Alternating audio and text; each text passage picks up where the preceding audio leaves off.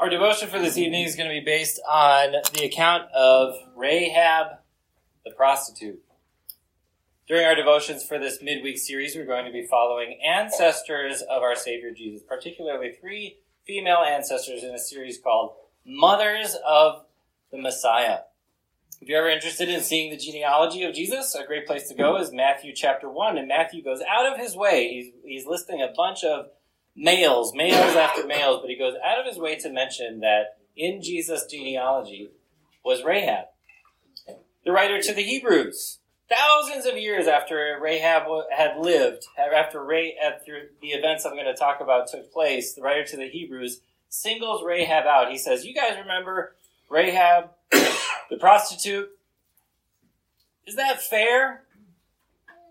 Would you like it if people thousands and thousands of years after you were dead remembered you for the darkest time in your life when you were walking a wayward path? I mean, it's safe to say that Rahab stopped being a prostitute. Can we cut her some slack?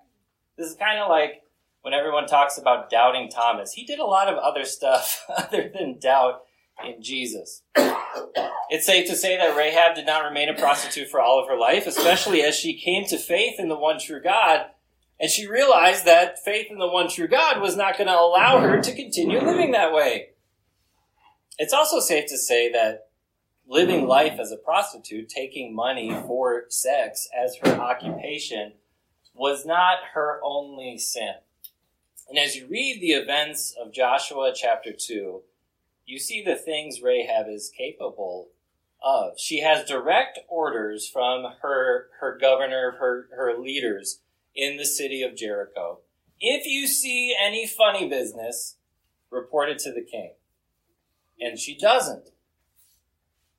A couple of Israelite spies come knocking at her door, 2 men, this time for probably once in her life, 2 men knocking at her door, not looking for sex, they were looking for a place to sleep. And she says, fine. And she doesn't breathe a word of it to her king. You know, we have a word for that in America. We call that treason. We call that betrayal. We don't call her Rahab the treasonist. We don't call her Rahab the Benedict Arnold. We don't call her Rahab the traitor. Now we refer to her still to this day, I'm doing it right now, as Rahab the prostitute. I'm going to give a little bit of advice as we read the account, as we talk about the account of Rahab's life and what she did for those Israelite spies. Don't try too hard to justify anything that she did. She was a prostitute. You could say that she did that just so that she could make a living. She betrayed her country, her kinfolk, to the Israelites. You could say that she did that out of self-preservation, out of wanting to become an Israelite herself. This account of the Bible is an ethical mess. And my advice is that we keep it that way. Word had gotten to Rahab and the citizens of Jericho already about the Israelites' campaign of blood that they were starting. There wasn't a person under the sun who didn't hear about the parting of the Red Sea and how Moses led the Israelites on dry ground. There wasn't a person who didn't hear about how Moses had led the Israelites and defeated kings Sihon and Og, leaders of the Amorites, who were no joke themselves. And so word had gotten around about this ragtag group of ex-slaves and how they were virtually undefeatable on the battlefield. So Rahab puts 2 and 2 together. Why does she aid and abet those Israelite spies? Why does she defect from her people, Jericho, of the citizens of Jericho?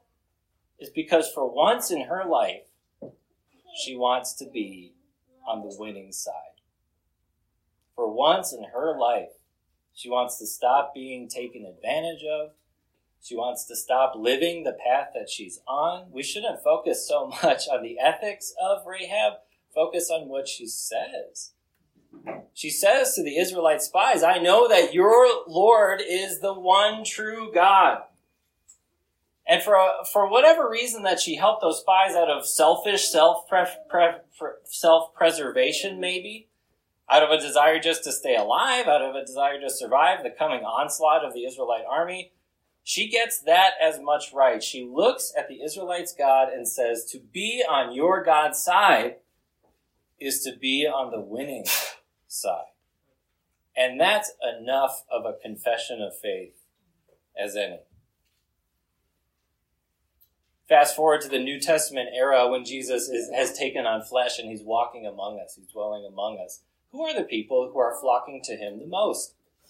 The tax collectors and the prostitutes. Why? Because these were the people who society was telling them constantly, you are dirty, you are impure, you are unclean, you are awful, you are wicked, you are sinful, and we all hate you. These were people who knew that they were on the losing side. And so they flocked to Jesus because, like Rahab, they realized that their former way of life is not working, is not going to work out for them in the end. And so they came to Jesus and they gladly listened to his teaching. And when Jesus said, stop being a prostitute, stop being a tax collector, they said, okay. Because they recognized that with Jesus came meaningful change. With Jesus came something new, something different. With Jesus, they could be on the winning side for once in their lives. Brothers and sisters, Jesus did not come, he did not take on human flesh to justify Rahab's sin, to explain it, nor to justify your sin or explain it. He did not come and take on human flesh in order to give us, well, you did the best with what you had. No, he came to forgive our sins. He came to do away with our sins. He came to remove our guilt and our impurity. He didn't come because the track we were on was fine. He came because we were on the losing side. We needed a win. The most important kind of win. So Matthew gives us Jesus' genealogy. He goes out of his way to mention Miss Rahab. Why? Because Jesus is the only person who could pick his family. Maybe you could think about your family, your brothers and sisters, your mom and your dad, and sometimes you have days where you wish you could pick a different one. Jesus actually did have the opportunity to choose from which family line he was going to come. He had the opportunity. As eternal God, he already existed. He knew the plan was for him to take on human flesh. He could pick the people from whom he came. And he picked Rahab. He picked someone who was defiled, who was unclean, who was a sinner, because by picking whom Jesus came through, he showed us whom he has come for.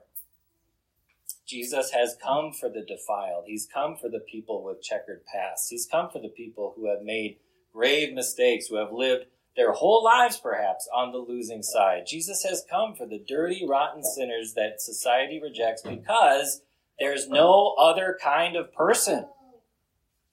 Because Jesus came for the Rahabs in the world to forgive them and cleanse them and make them new, that means he came for you too. Jesus did not come to affirm what's in your past. He came to forgive you of what's in your past. Jesus did not come to justify any of our sins. He came to justify us from our sins. And so is it fair, do you think, for the writer to the Hebrews to refer to Rahab as Rahab the prostitute? Well, not as a condemnation.